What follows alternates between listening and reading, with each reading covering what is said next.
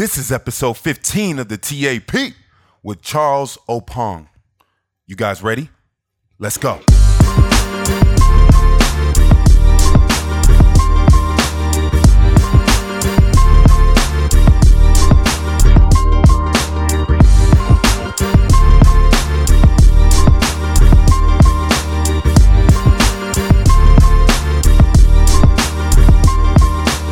Ladies and gentlemen, welcome back everybody to the Think Alpha Project. As you guys know, this is a podcast, a conversation of success, helping young people of color break barriers in health, relationships, career, and wealth. And I'm your host, Valentine Ewudo. Thank you guys all so much for tuning in. Really appreciate you being on week after week after week.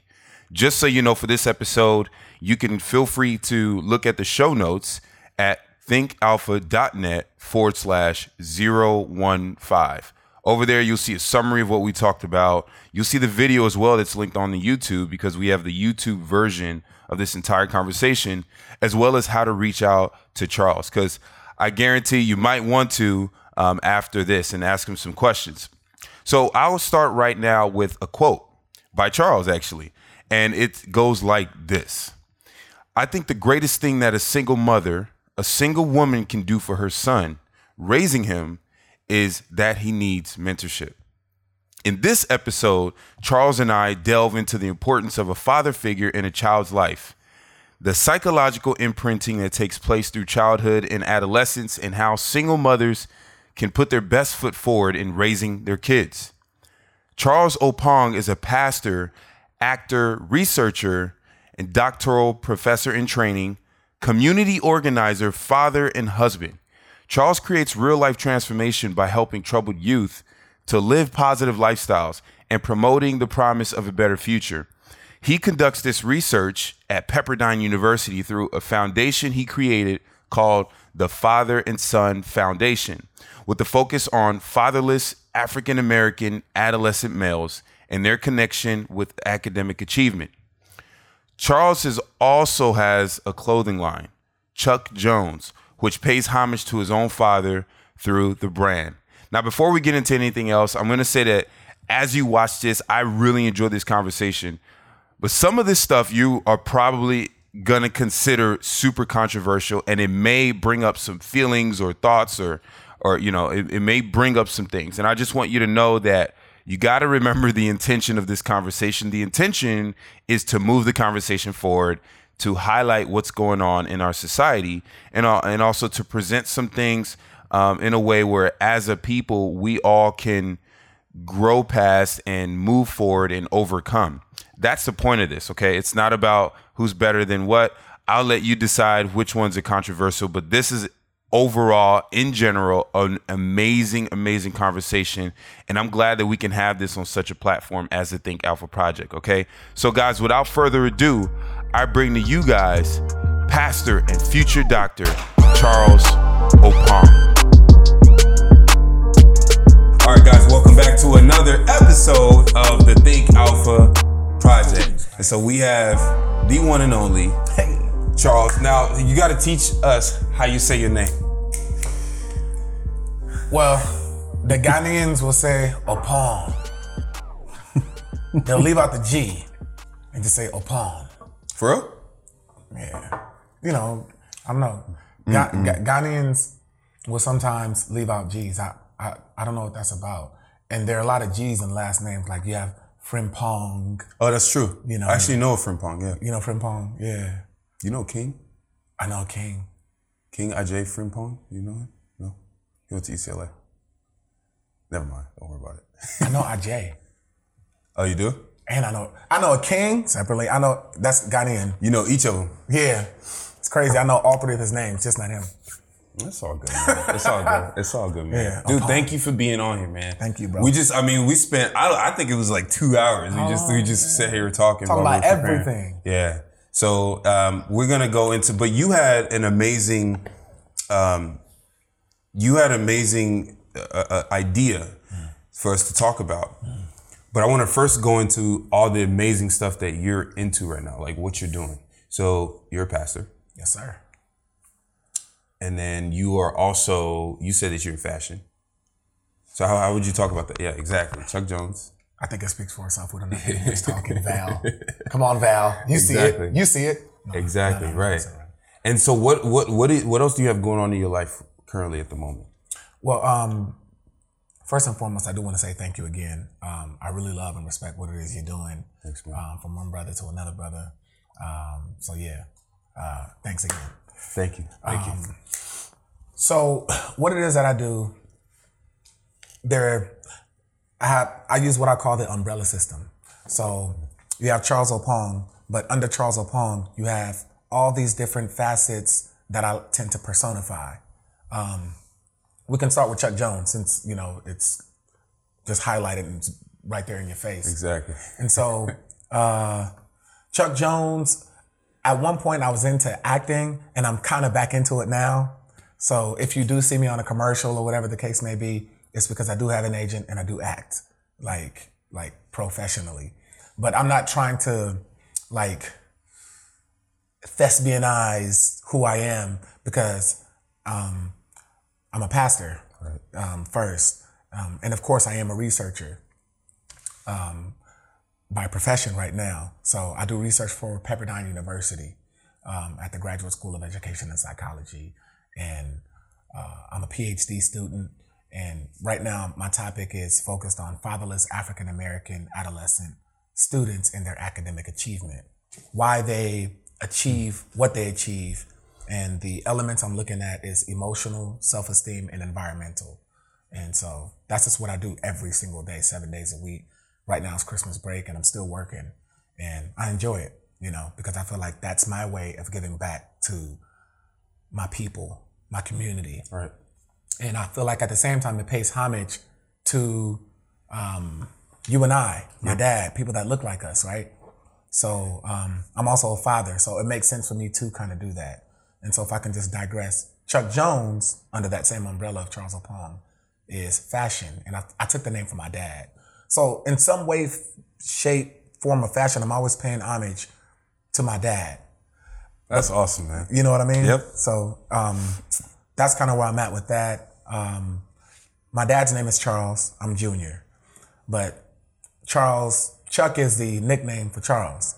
But my dad's first name is actually Jones. So he goes by Bishop Jones Charles Opong. And I'm just Charles Opong, Charles Opoku Opong.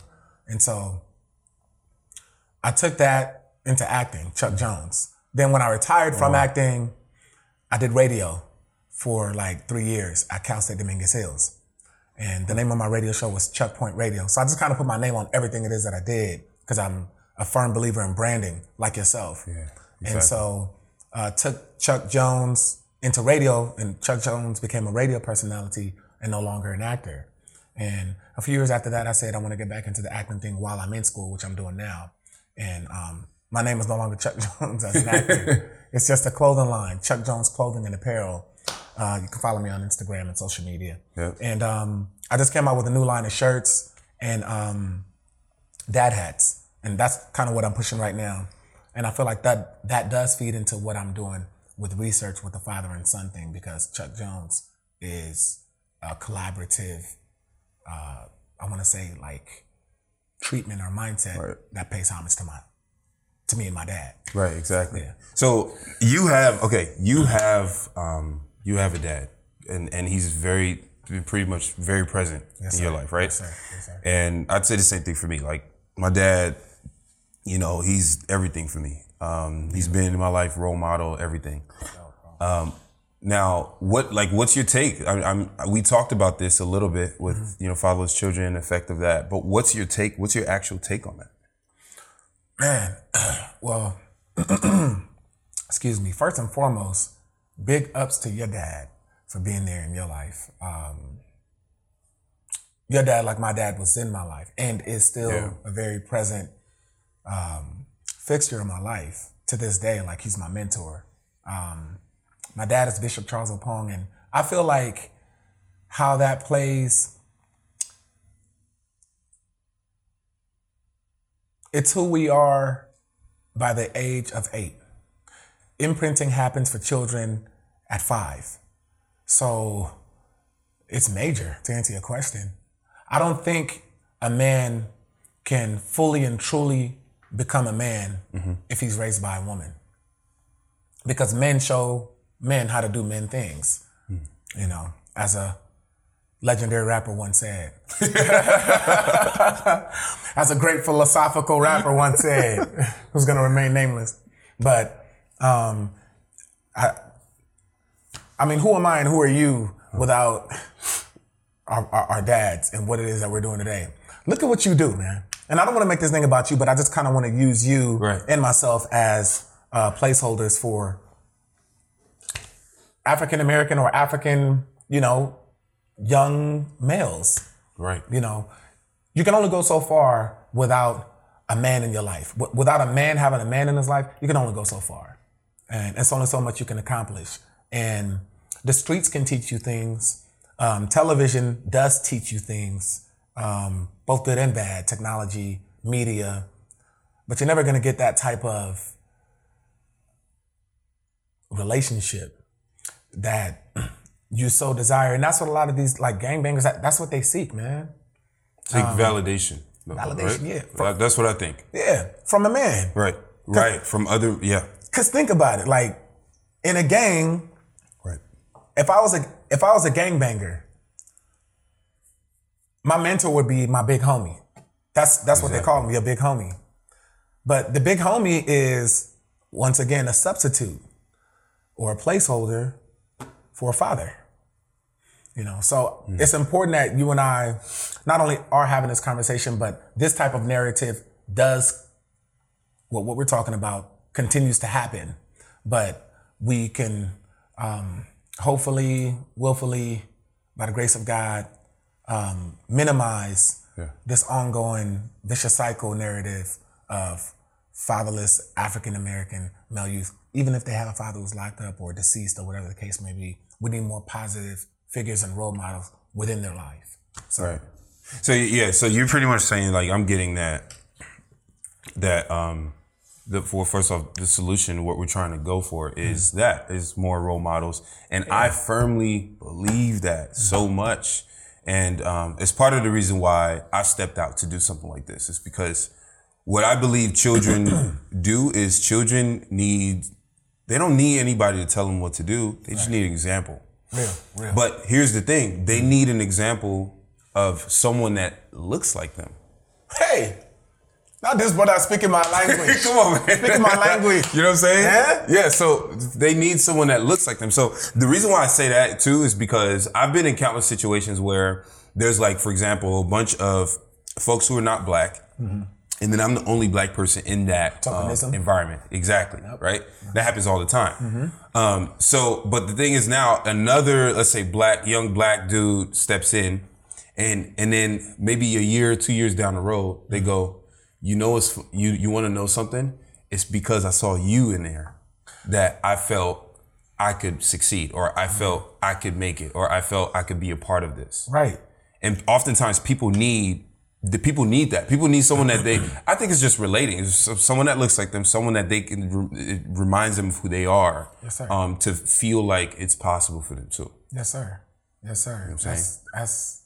I love your iteration. That's people that representation. It's something that has been going on in Hollywood for so long. You have misrepresentation and you have overrepresentation.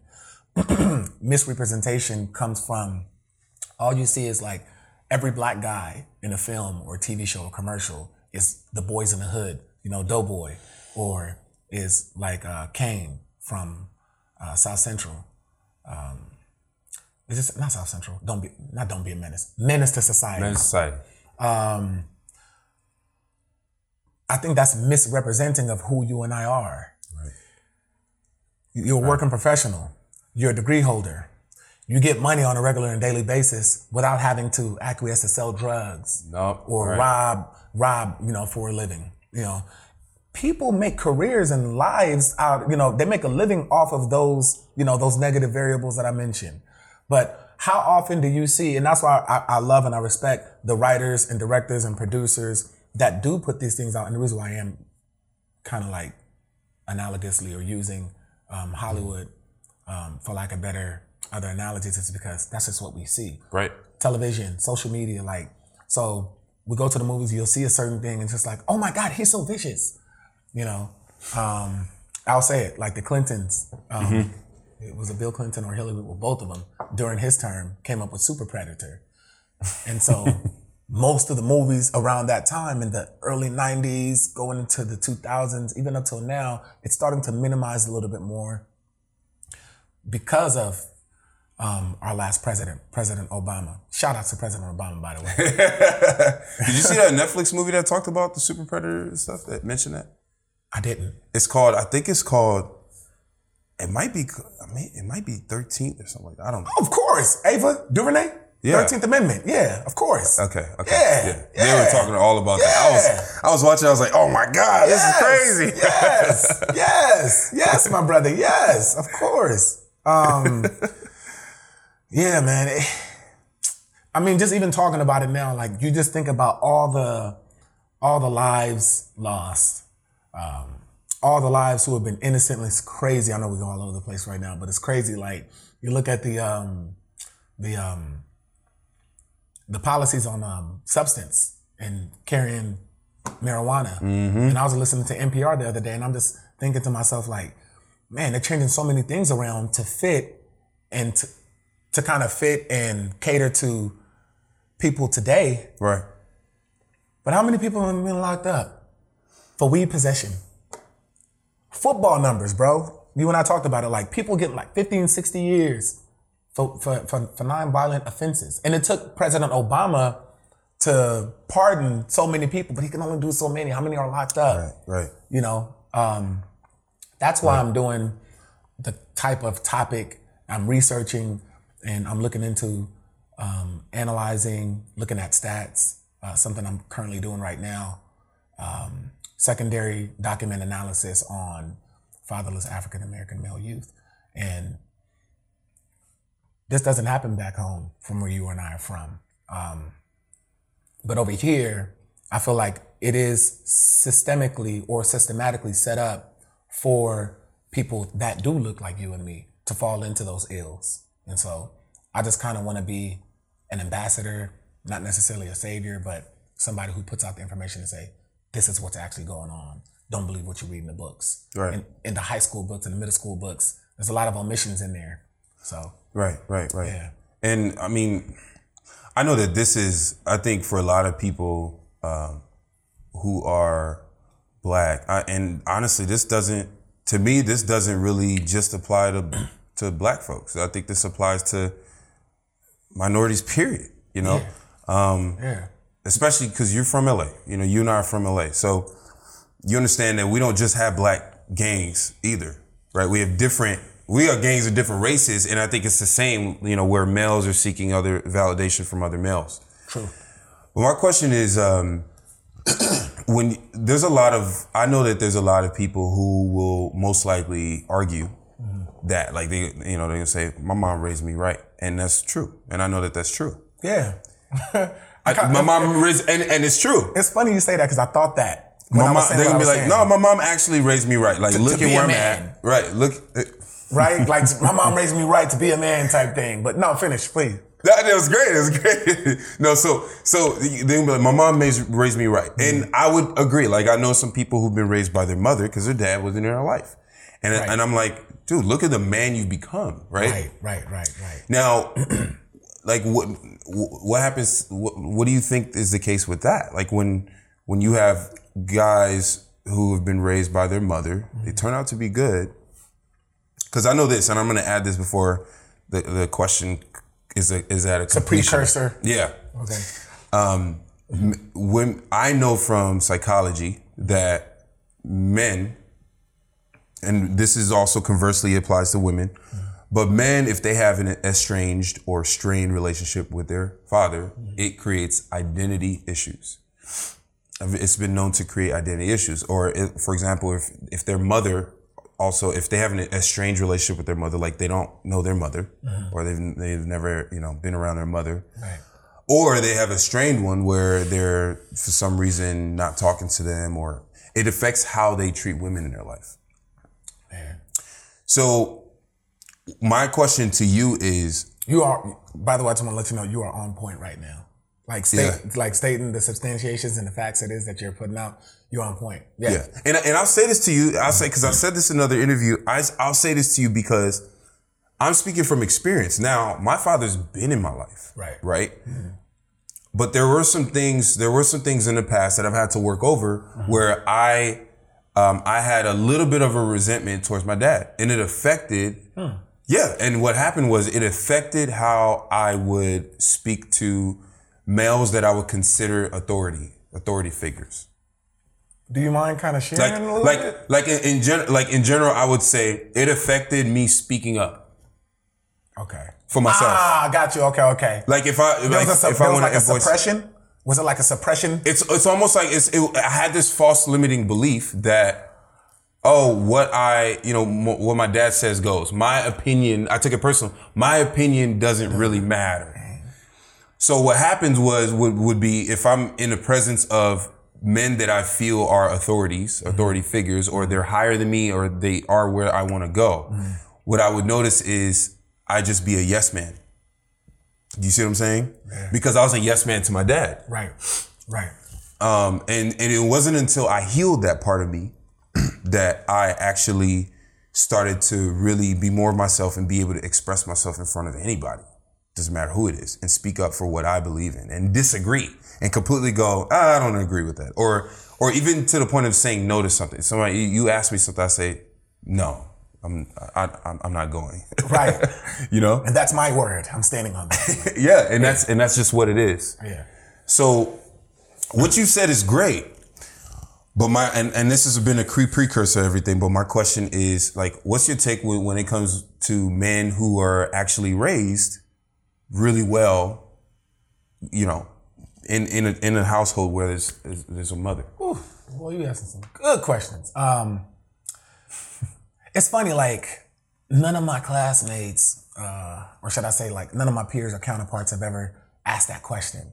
I think that's one of the, I want to say maybe like 7 or 10 questions that we put into place called like further research, about this. Oh, good, yeah. Implications, future research. Right. First and foremost, huge shout out to all the single mothers out there. My position still stands because there's something that I just found out. I was talking to a brother yesterday, and there are five pillars to manhood.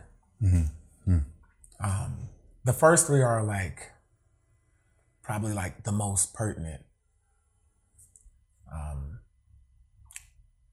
Protect, provide. It's the woman's job to nurture and to do so many other things. Like, we're not boxed in. Nowadays, society says, so there is a lot of floundering on both men and women's parts. I think that's why it's not that we say what's cool, but what's the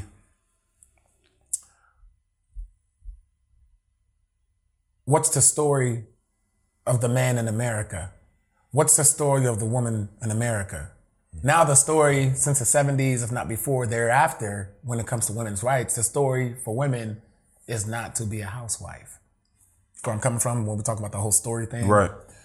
The story for the woman, or should I say for the single, let me just say single parent households, according to statistics, predominantly single parent households are women. I don't care if you're white, I don't care if you're black, whatever the case. Throughout the races, yeah. America's biggest problem that will help so many other different problems, crime and everything, is putting daddy in the house. Research shows it, stats show it. This is not me saying this. This precedes both you and I. I'm reading this guy, David Blankenhorn, Fatherless America. And it's a thick book. Love the book. It's actually the book I'm basing a lot of what my research is right now, but you still have to back it up with like data analysis and real stats. Yeah. And so even when you look at the United States Census Bureau and what it is they report and who's in the households, how many single parent households are there ratio wise compared to how many two-parent households. I'm not talking about marriage. I'm just talking about two-parent households. And I'm not talking about from the standpoint of you have like two men who are together or married or whatever the case may be, raising a man. I'm talking about a heterosexual relationship. Okay. My man, exactly. Okay. And those two go together. They work together. What do I think about it? Like I said, big ups to all the, single women who are raising men. And that's a huge task within itself because you have one gender raising another gender. How can you tell me what to do, how to be in society that a man should be telling me? I hear from you, I'll grow up to be a great, upstanding citizen of society, and I'll probably go on to do great things, in which so many men have. President Barack Obama. Right. He made mention of it. His father wasn't there. He came up with the MBK, My Brother's Keeper Initiative. And they did the research. They understand that there are so many omissions from, I want to say, adolescent males' lives. Like, it's not about being black. I'm just researching that. Right. But research, yeah. Yeah, but whether you're Hispanic, whether you're Asian, whether you're black, there are just more men missing in the lives of young men. And they're not being raised by men. And what that does is that I feel like it deteriorates the identity. You mentioned identity. It deteriorates the identity. Male identity. The male identity. Because if I'm a male, it's one thing to have a penis, right? But if I'm a male and my standards, my morals, my mindset, my spirituality, who I am as a person, all those things make up my DNA, literally. I'm not talking about phenotypically, but when you look at it from the standpoint of who we are ideologically, mentally, those things make, that's your identical makeup as a man. Right. If I don't have those things, then what am I? I'm not a woman, right? So I'm not saying if you don't have those things, you acquiesce to being a woman. It's impossible. You can't do that. Right. You can get a sex change. All respect to that. You can get a sex change. Yeah. But that still doesn't change who you are as a man. So when it comes to a woman raising a man, it's only so much that she can do. And she's really going to struggle with raising him. There's so many things that a man comes, whether he has an experience with women or looking for a job or playing sports or, whatever, driving a car. There's so many things that a man just knows how to gravitate towards and saying to a young man, regardless as to how experienced he is, again. Right. That he knows how to give to a young man. It's natural. It's natural. He's equipped with it. He comes with it. Yeah. He has the packaging for it. A woman can only do so much. And after a while, a woman is, there's so much patience that, because women have high tolerance. In fact, I think women are born with greater tolerance than men. It's what makes them special. I feel like it's what I was telling you off camera. It's what makes women, that's just one of the things that makes women better than men. Right, yeah. And I feel like women are just superhumans compared to us because they can do things that we can't. I'm not talking about physically, but, women can just fathom so many things that we can't. They can withstand pain for so long. So that's just one of my things. And one may say, okay, so if women can withstand and have so much patience, shouldn't they be able to, have this much or this amount or, however much it may be, you can't really quantify it for young men? No. I don't think, that's just me, Shout out to all my women out there because I don't want to, Because I was going to tell you, there's going to be a lot of people who watch this and listen to this. Yeah. They're going to completely disagree. And that's fine. And shout outs to my wife, Esther, I don't want to say I have very, very strong concepts about this subject it is that you and I are talking about. But of course, even off camera, like this is not going to be the last conversation you and I have. Right, exactly. Right. But yeah, it's just something that just really needs attention. It needs addressing, and somebody, if not a collective, but it starts with one person, needs to start to change the ongoing perspective of men and young men. You know, I'm a firm believer that it takes a man to raise a man. I mean, I just, to me, when you say that, and I'm going to agree with you on that. To me, when you say that, it just speaks to anything else where someone is in training, right? So, for example, a physician is you know, a physician may get some resources from a nurse, but ultimately a physician must train under a physician. Hey, Right? he's not a nurse, he's a doctor. His brother's a doctor. Stupid. Right? So, like, for example, yeah. So, That's a good one. and this, I mean, the same way even with a nurse can, you know, a physician can be really resourceful to a nurse. I'm a nurse, you know, like in the ER, an ER doctor can be very resourceful to me. They can talk to me about pathophys, you know, what lab tests they're going to take, what treatments they're going to do. Right. But ultimately, the role of a nurse and in the dynamic of the healthcare team is best going to come from learning and training underneath a nurse. That's just what it is. So it just reminds me of like just plain role modeling, and this applies to anything else, which is good. Now, you because how old is your kid now? You have a son.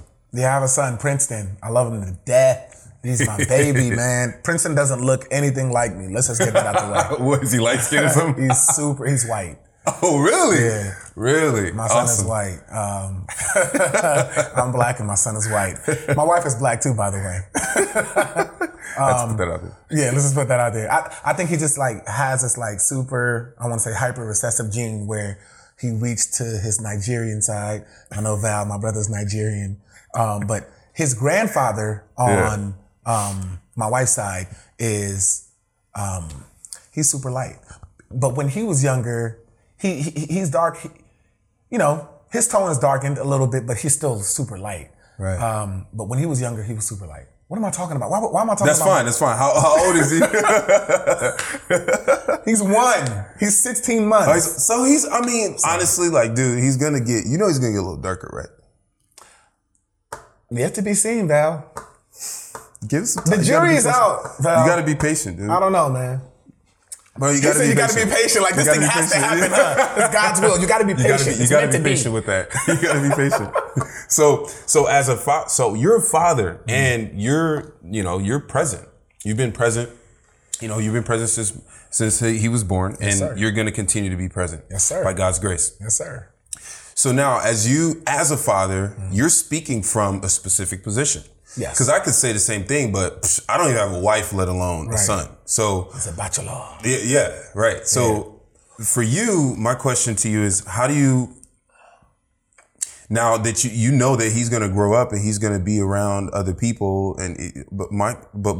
how do you see his life being affected because you're in it? To answer the question in short, he's going to grow up to be a great man and whatever it is he wants to be.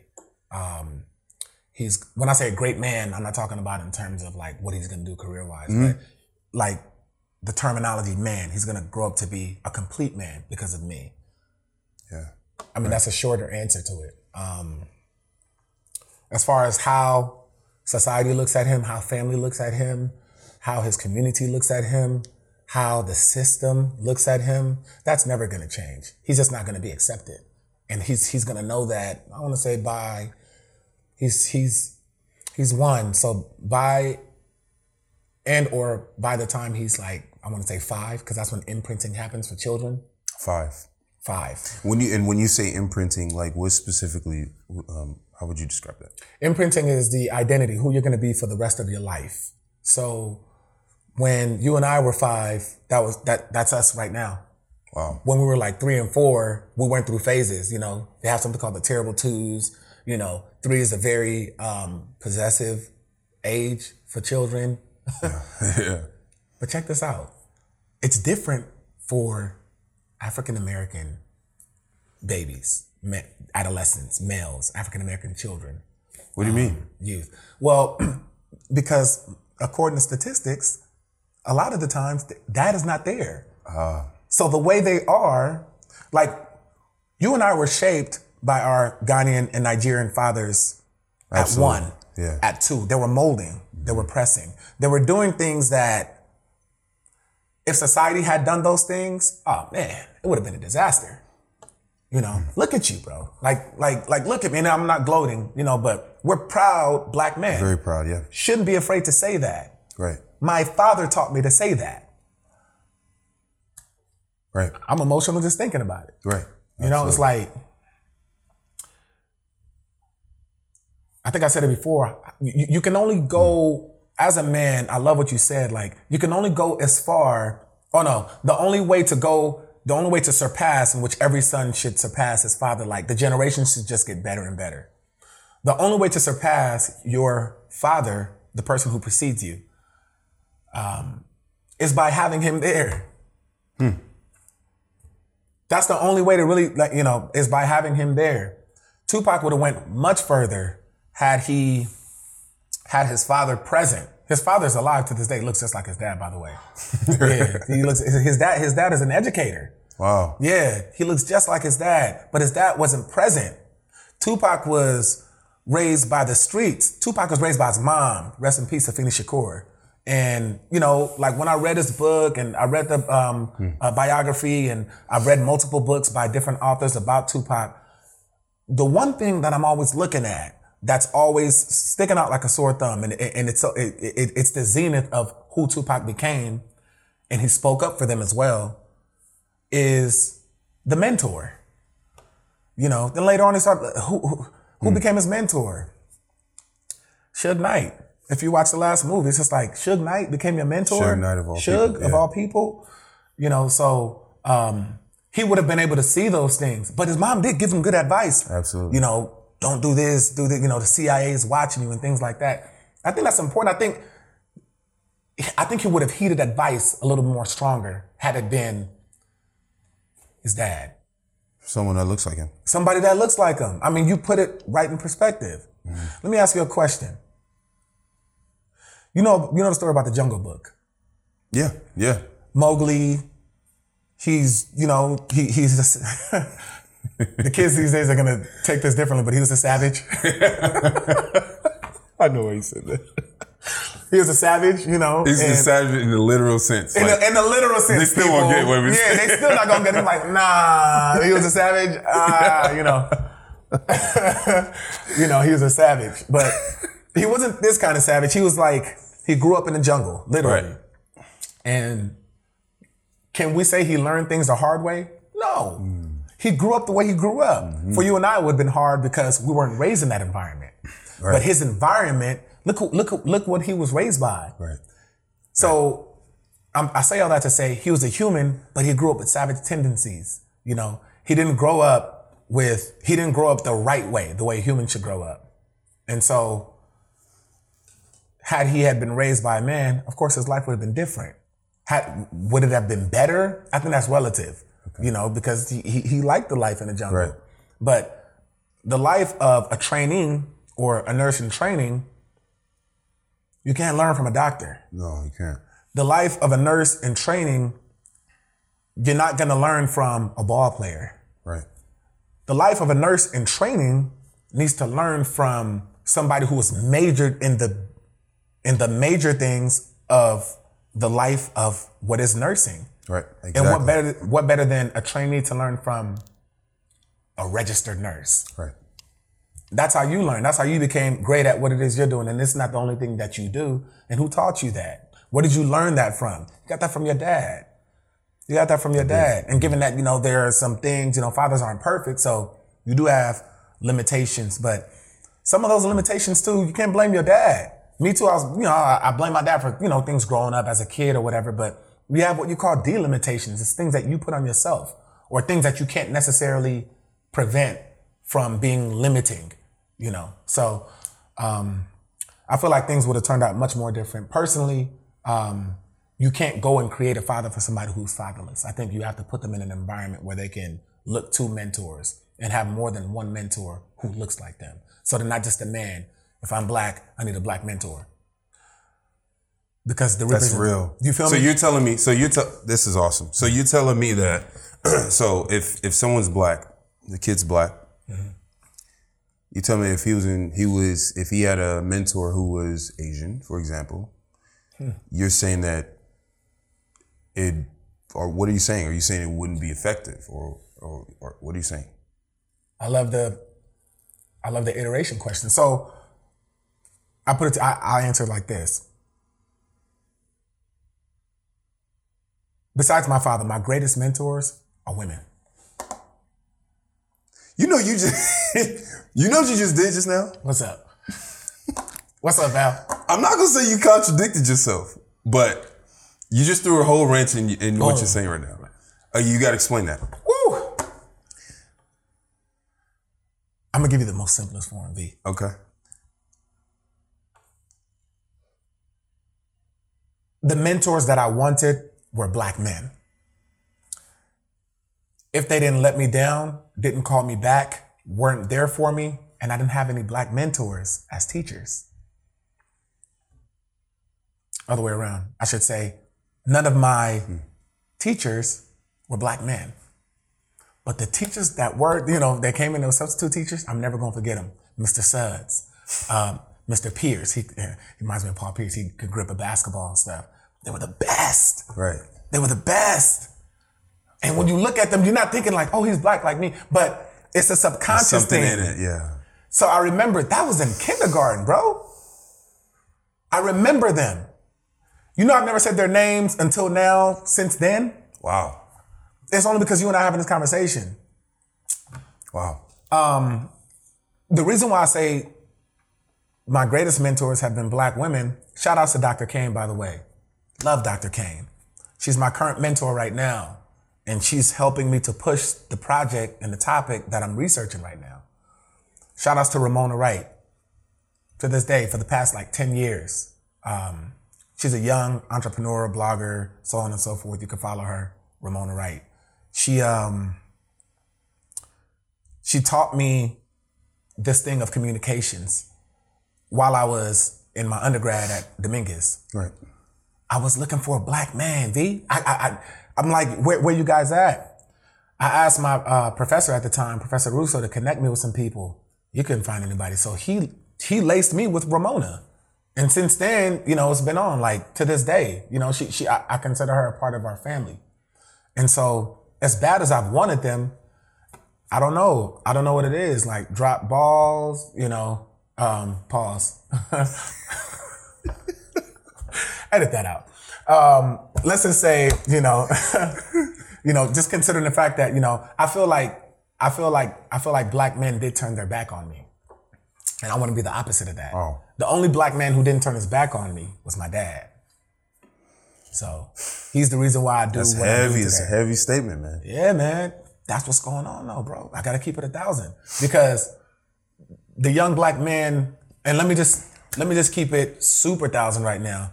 The young black men who do come from the hood, the people that turn their backs on them are black men because black men turn their back on them and black men turn their backs on them. Generational curses. That's what we're dealing with now. Now you don't have a father. Who's going to raise you? Your mom. And besides your mom, who's going to raise you? The homies in the hood. And besides them, who's going to raise you? The homies in jail. If you go that far, which is not that far to go systemically. It's there for you. They're building more jail cells than they are building school chairs. That's a lot of school chairs. That's a lot of jail cells. Right. But there are more jail cells than school chairs. So now, okay. So if for those out there who are single moms, and I know I have amazing friends who are single mothers. I think you just actually shared on it, but I just want you to really, I want to isolate this answer. Okay. Okay. Single moms out there raising their kids, they want the best out of their sons, for their sons. What do you believe they need to do to position their sons in the best way possible? Why you gotta do it like that, man? Why you gotta? You asked to be on, man. Yeah, I'm going to challenge you. I know. What do they need to do to position? Yeah, what do you feel? What do you believe? What do you believe? I mean, what you said earlier, I think kind of answered the question. And what you said was, they should find people that look like them, put them in environments where there's people that look like them. But then we're still in a society where there's not a lot of that either. Real. So what do we do? Great question. So the relationship between a mother, / a woman and her seed, be it a young man or a young woman, but I know you said you want to isolate it. So let's just say a young man. You ever hear the term mama's boy? Of course, yeah. There's no such thing as daddy's boy. What do you mean? You've never heard that term. It's not a politically, societally correct phrase. They say mama's boy. They'll say daddy's girl. They won't say daddy's boy. I'm a daddy's boy though. Yeah, I say that about myself. You're too. a daddy's boy. Yeah. It's evident. I can see. Yeah, I can see it. I say that about myself too. Yeah. And that's good. I hope I'm answering this question that you asked. What can they do?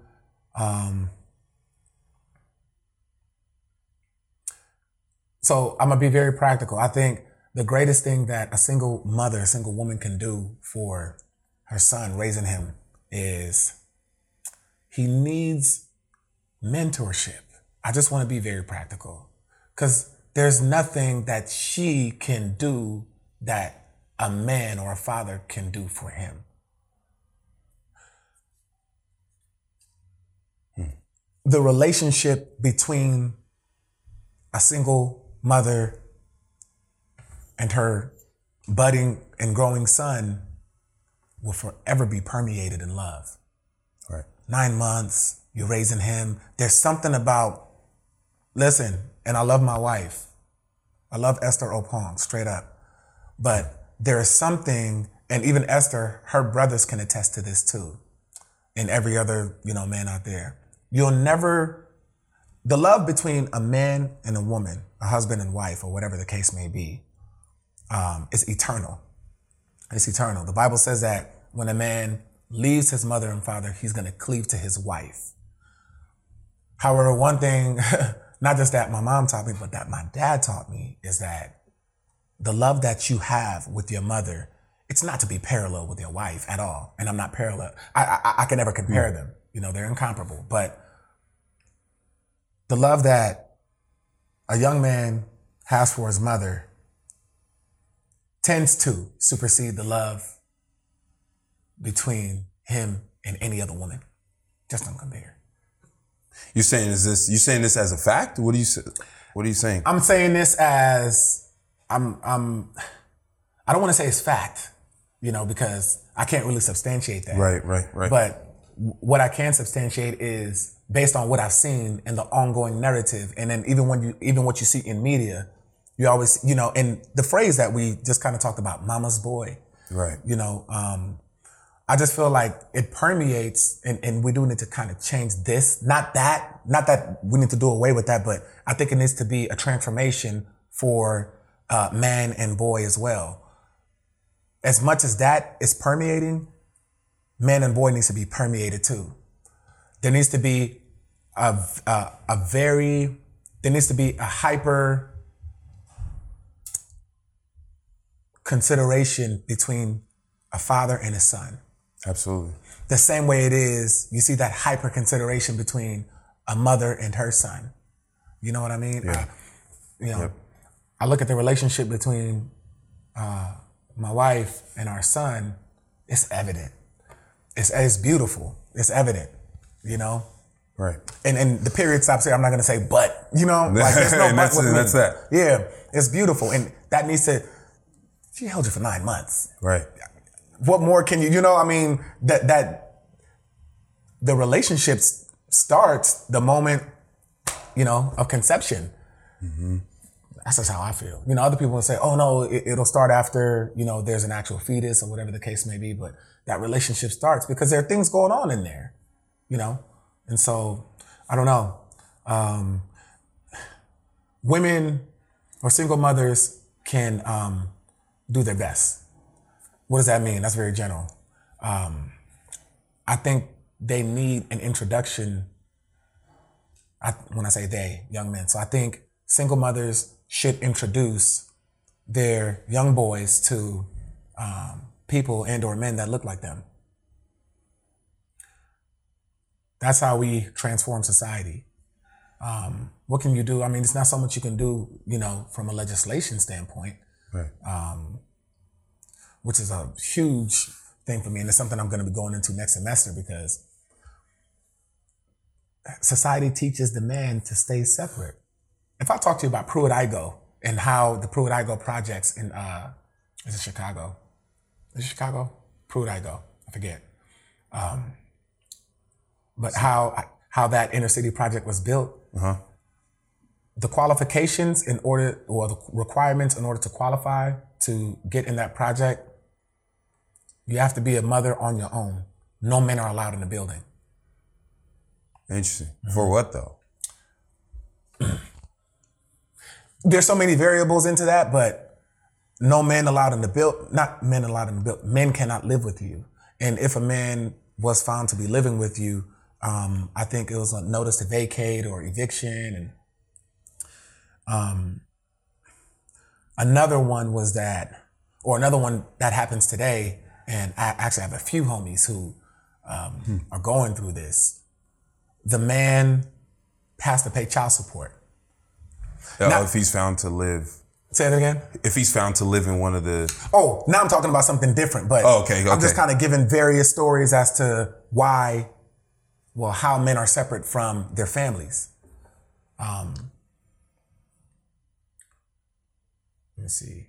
So men paying child support, you're saying that separates. No, I'm just saying that right there's another story of separation between a family. I bet you're asking me how. People might wonder how. If they don't pay child support, they go to jail. Now I can't be there with my family. Yeah. If you have a job that's paying you low wages, they're taking what you would be able to give or provide to your family, because it's not just for the child. Who's the person getting the money and cashing the check and stuff like that? It's an adult. All right. You feel me? Like this is American society. And historically, American society has done a huge injustice to men, not just black men, men. Right. My professor, Dr. David Stevens, who's now at Azusa Pacific University, gone through hell with his ex-wife. Child support. He makes good money. He's a college professor, but man, for how much money he make for what they taking out, man, that just don't add up. That right there creates a sense of resentment and a cloak over the family. And now the children see that. Yeah. And what does that do? It keeps the men separate. You always hear, your daddy ain't nothing, you just like your daddy, We watch movies or my homies. This is where my research come from. Firsthand, seeing this stuff. And you just like your daddy, you ain't gonna be nothing just like your dad. What do you think that does? Number one, the man is not coming back home. Right. Because everything that's coming out of the house is negative, and it'll come from the woman. Right. Regardless of him cheating or anything like that. I'm not here to talk about fidelity or infidelity. We're just talking about the output and how that looks for children. Yeah. You feel what I'm saying? Yeah. I hope I'm not rambling. I don't You're know good. that. You're good. Yeah. You're good. Yeah. So, I saw a problem with it. It saddened me, and so I wanted to do something about it. So I checked into Pepperdine University and started researching and stuff, and it's really blowing my mind. It's taking me to a different place. I think it's making me a different person, and it's funny that research brought me here with you. And Right. you cared enough. You saw fit to talk about it with me. Absolutely. And I appreciate that. Things like that for me are huge. Me too. It's huge, man. There's an emotional barometer in my heart. And so you have your highs and your lows. And for me right now, on a scale this is a high for me. This is my first time talking about this publicly. Wow. Other than that, I'm honored, man. I'm honored. Yeah, no, I'm honored. Thank you. I'm honored, bro. I mean, other than me, other than on my website or on my Instagram page, I'm just sharing more education and stuff now. But other than that, this is my first time. Well, I did a conference in New Orleans in which I won Best Paper for. Won that award, didn't you? Yeah, I won that award. Within my first year as a doctoral student, you know, and I'm proud to say that, you know. So I thank God for that. That was a high moment for me. But there's more roads and valleys to be conquered. Right. You know, that's just the Best Paper award.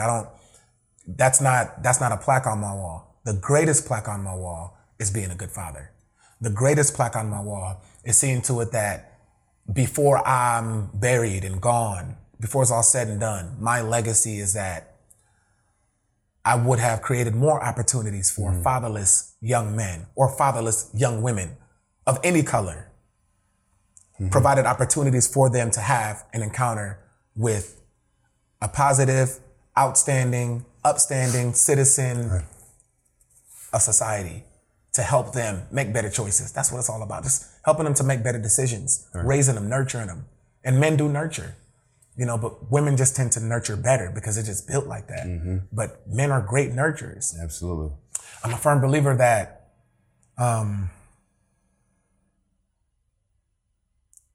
men can raise both men and women. They can raise boy and girl. Women aren't called to raise children. So men are called to raise children. Women are more nurturers. So women say, well, nurturing is raising. I think it's relative. I was going to say, what I think the distinction here is the definition that of raise, of that word raise. Yes, sir. So when you say raise, it sounds like what you mean is like, you know, instilling values, principles, you know, lessons, and overall being a teacher. Good job. Yeah. Yeah. Is that how you would say that? Yes, absolutely. Women can do all those things equally well. I'm not here to say anything you can do, I can do. Right. That's not the. I think we've had enough of that conversation. Over there. Yeah. There's been a lot of that, you know. That's not the point of this. It's not. It's not. Yes. Great input. No, it's not the point of this. The point of this is to fulfill a void, and there aren't men in the house. That's a void. I think that's the biggest void. Yeah. We need our mothers, we need our fathers. However, my point in saying what I just said before was that if a father's present and a mother isn't, and a father is called to raise the children, it won't be as hard. It's hard for women. I'm a superwoman. I'm an independent woman. More power to you. You have a certain grace God has given to you that he probably hasn't given to every other woman. More power to you. You can do that. Right. And there's some men who can't even do that. But I think generally, and based on research, because I want to base everything it is that I'm saying off of research, and from what I've read and substantiated. According to research, it tends to be, and this is like Likert, it tends to be easier for men to raise children than it is for women. Why? Women are weaker vessels, right? So you're a big brawny man. You're a Mr. Clean kind of guy. Come on, man. I need a haircut. He says I need a haircut. He looks good physically, but he needs a haircut. Oh, man. Where have we gone wrong in society? You something else, dude. Oh, man. Yeah, I ate a lot last night. I just need a haircut. I gotta get back in shape with this haircut.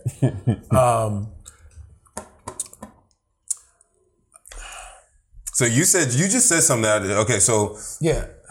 And this would be one of the last points before we close out. But you said women are weaker vessels. But earlier you said something along the lines of women can fathom so much more than men. Yeah. But now you said they're weaker vessels. So I want to challenge that. Yes. My question to you is that there's something that you mean when you say that. Mm-hmm. What is it that you mean? It's funny because I feel like when women were created in the Garden of Eden from a man, they're the second coming of a human being, you know, and the last coming of a human being, because you have male and female. And I feel like this is me. This is my feeling. This is not substantiated. It's not fact. Women are weaker vessels in that they don't have testosterone. They produce estrogen. And so testosterone does things in both men and women, because they do produce testosterone. They just don't produce it at the rate that we do. Mm-hmm. But I feel like because the Lord did make, and now this is me kind of speaking from a spiritual standpoint, right? So you don't have to take my word for it.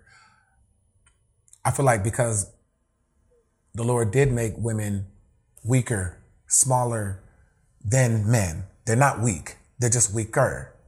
But weaker, you're saying weaker, I'm thinking physically. Physically. Okay. Yeah. But yet still they can fathom and take so much. It's dichotomous. It's like, oh, weaker vessels, but look what they go through. Look what they can withstand. And so that's kind of where I'm coming from. I feel like it is easier for men because as a man, it's nothing. I can carry 2 kids. Got it. In my hand. So imagine you on the phone and you got to do this. After a while, it's going to become strenuous. I feel like men can go the distance physically. They can go the distance physically. Women can do it at a time. Boom. You got to bring 5, 6 babies into the world at once, quintuplets or whatever the case may be. Women can do that. We don't want to talk about men being able to do that because we know that's not humanly possible. Right. But what I am saying is that the long haul for men to be able to raise kids, go to the parent teacher conference, cut his or her hair, do her hair if he's skilled like that. Have a conversation with her, even the daughter or the male, about the birds and the bees. I don't know what the birds and the bees are. Sex.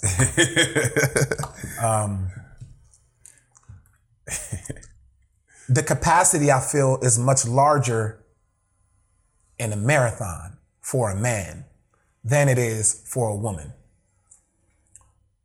Okay. I feel like the women that do it, and most women do it, according to research, because there tends to be nowadays more single parent households than 2-parent households. For the women that do it,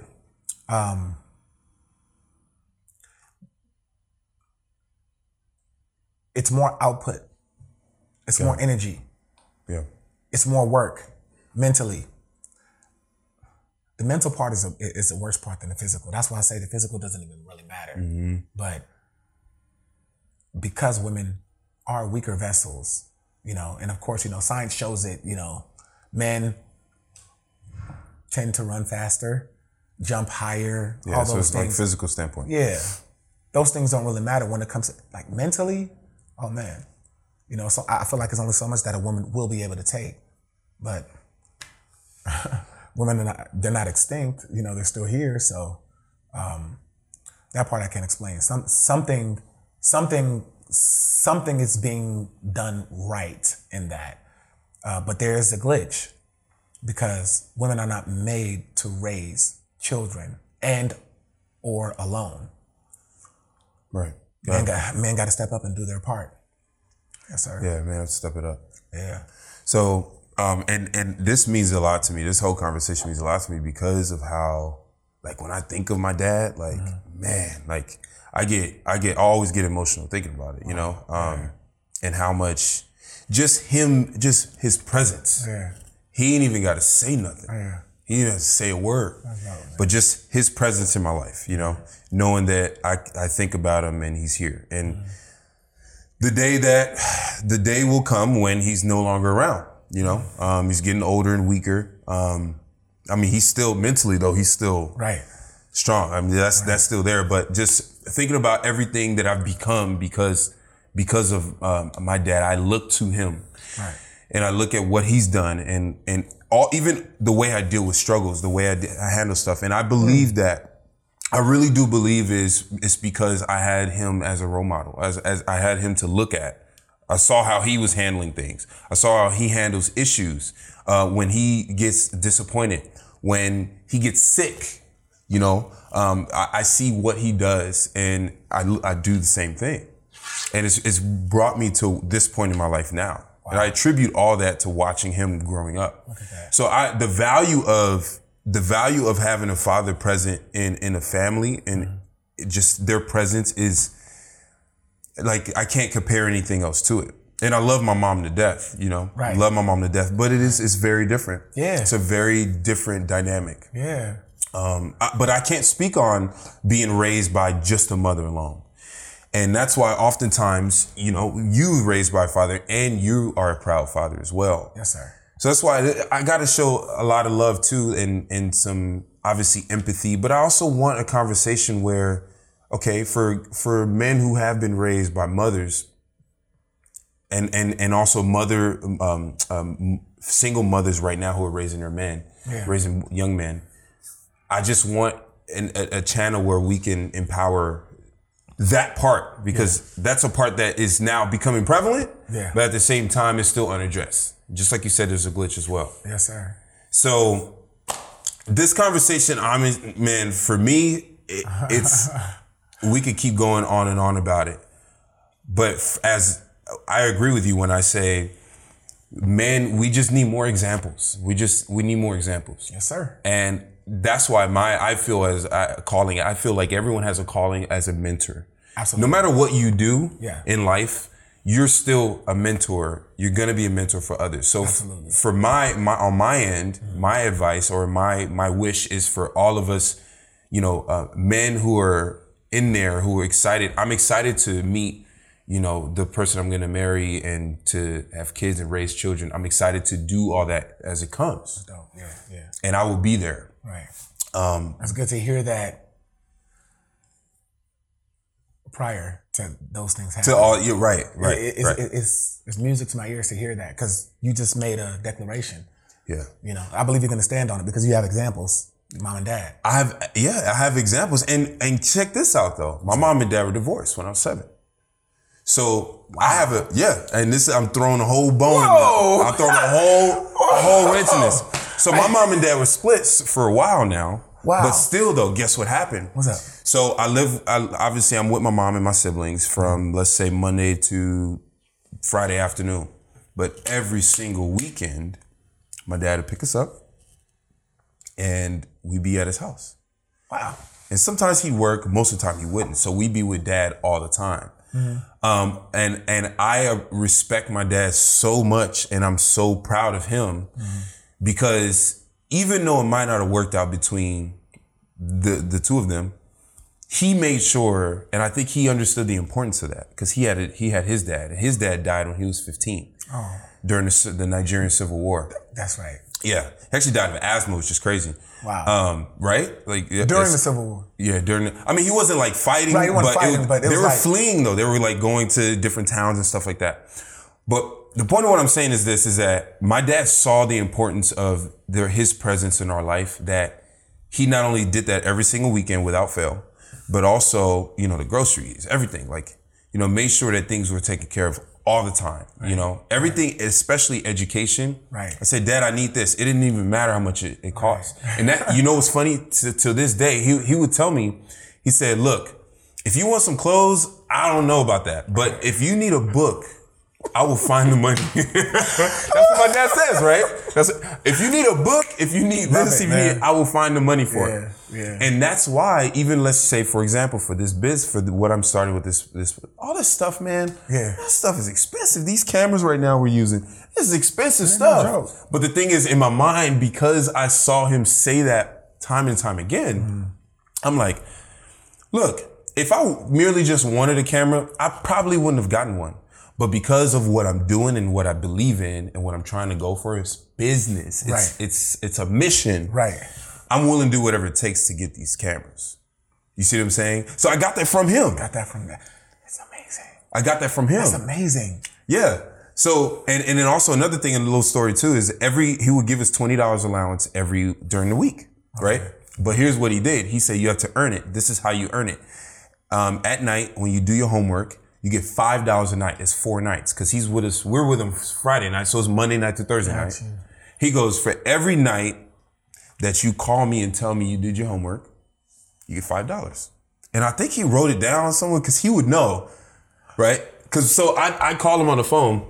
I'm like, hey, Daddy, I did my homework. He'd be like, oh, did you? He's like, good, son, good. He's like, and then he'll start asking questions like, what did you talk about? Or what did you learn today in school? And so he incentivized us talking to him, being in communication with him every single day of the week. You see that? My dad is brilliant for that. And then I'll be like, okay, you want me to give the phone to Vince? One of my brothers. He'd be like, no. Tell him to call me. So he'd have us individually call him in order for us to earn the allowance. Look at that. So, and he wasn't even around and they were divorced. there's so many things there that. So as you can see, it's like, man, it doesn't even matter if necessarily he's in the household. Right. He was still present. Still present. Still present.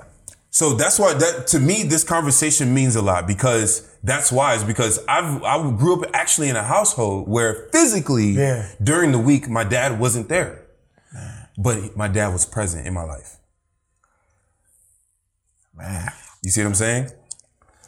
So that's why for me, like, I wanted to ask you that. Okay, for you, we've got single mothers, and their dad being around is a different case. They're probably not even in any kind of communication. Right. For the most part. Right. But for a lot of the single mothers out there who their father, the father of their kid is not around, I do agree with you. I think they need to be in environments where there's people that look like them and that are older that will kind of wrap their arms around them.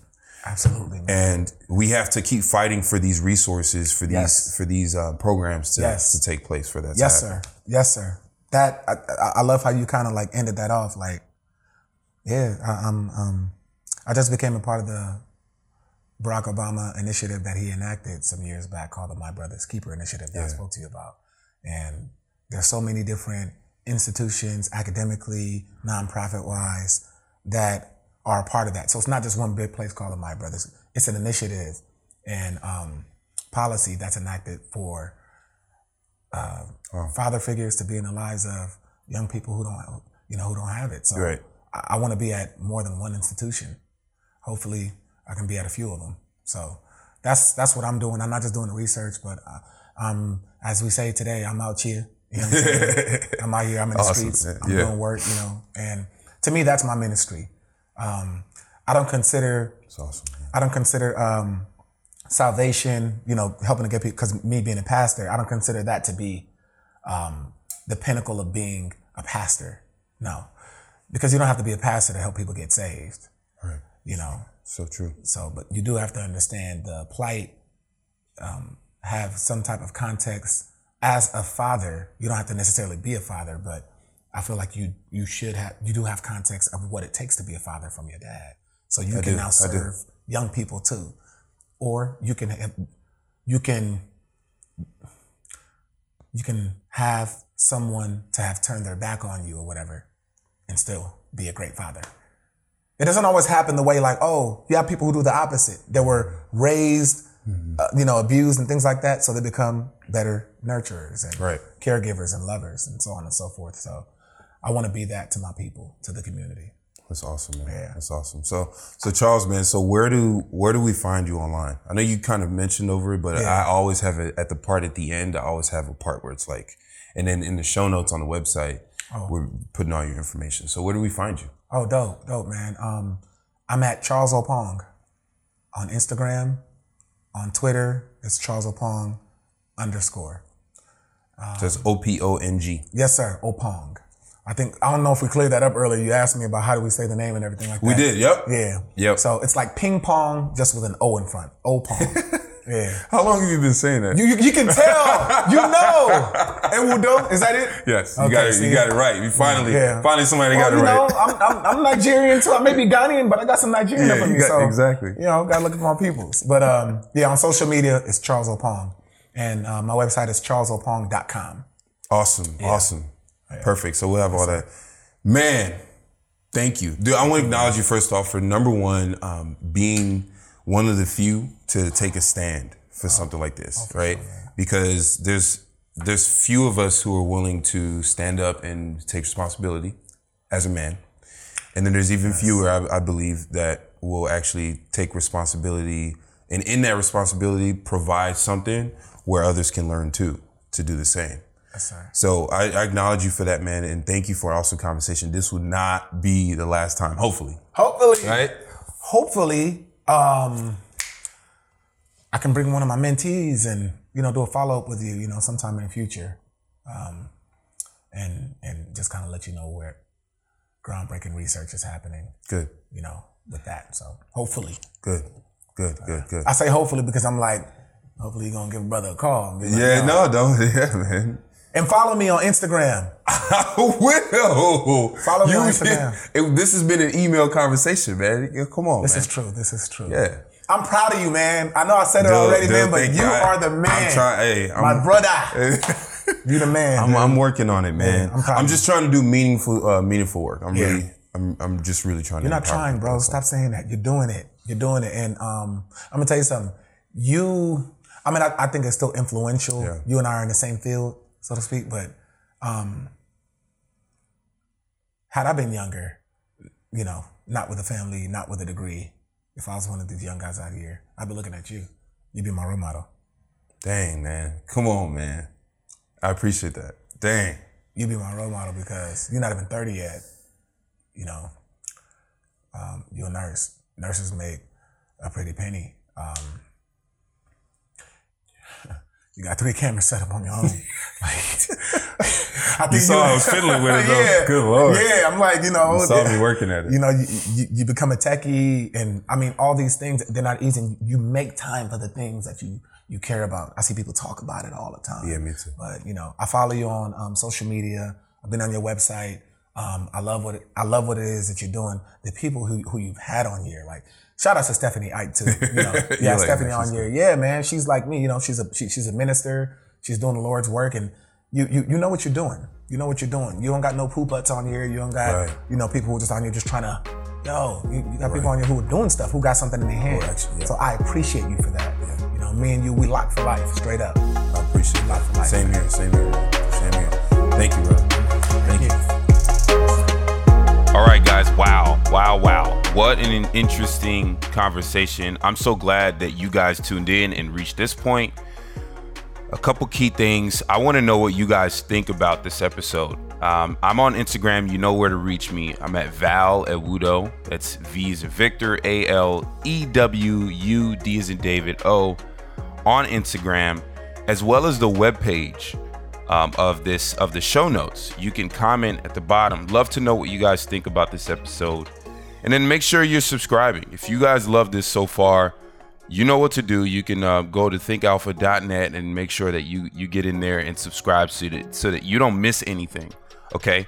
So once again, I appreciate all of you guys being on here. Let's keep rocking it. And I will catch you on the next one. Peace out, guys.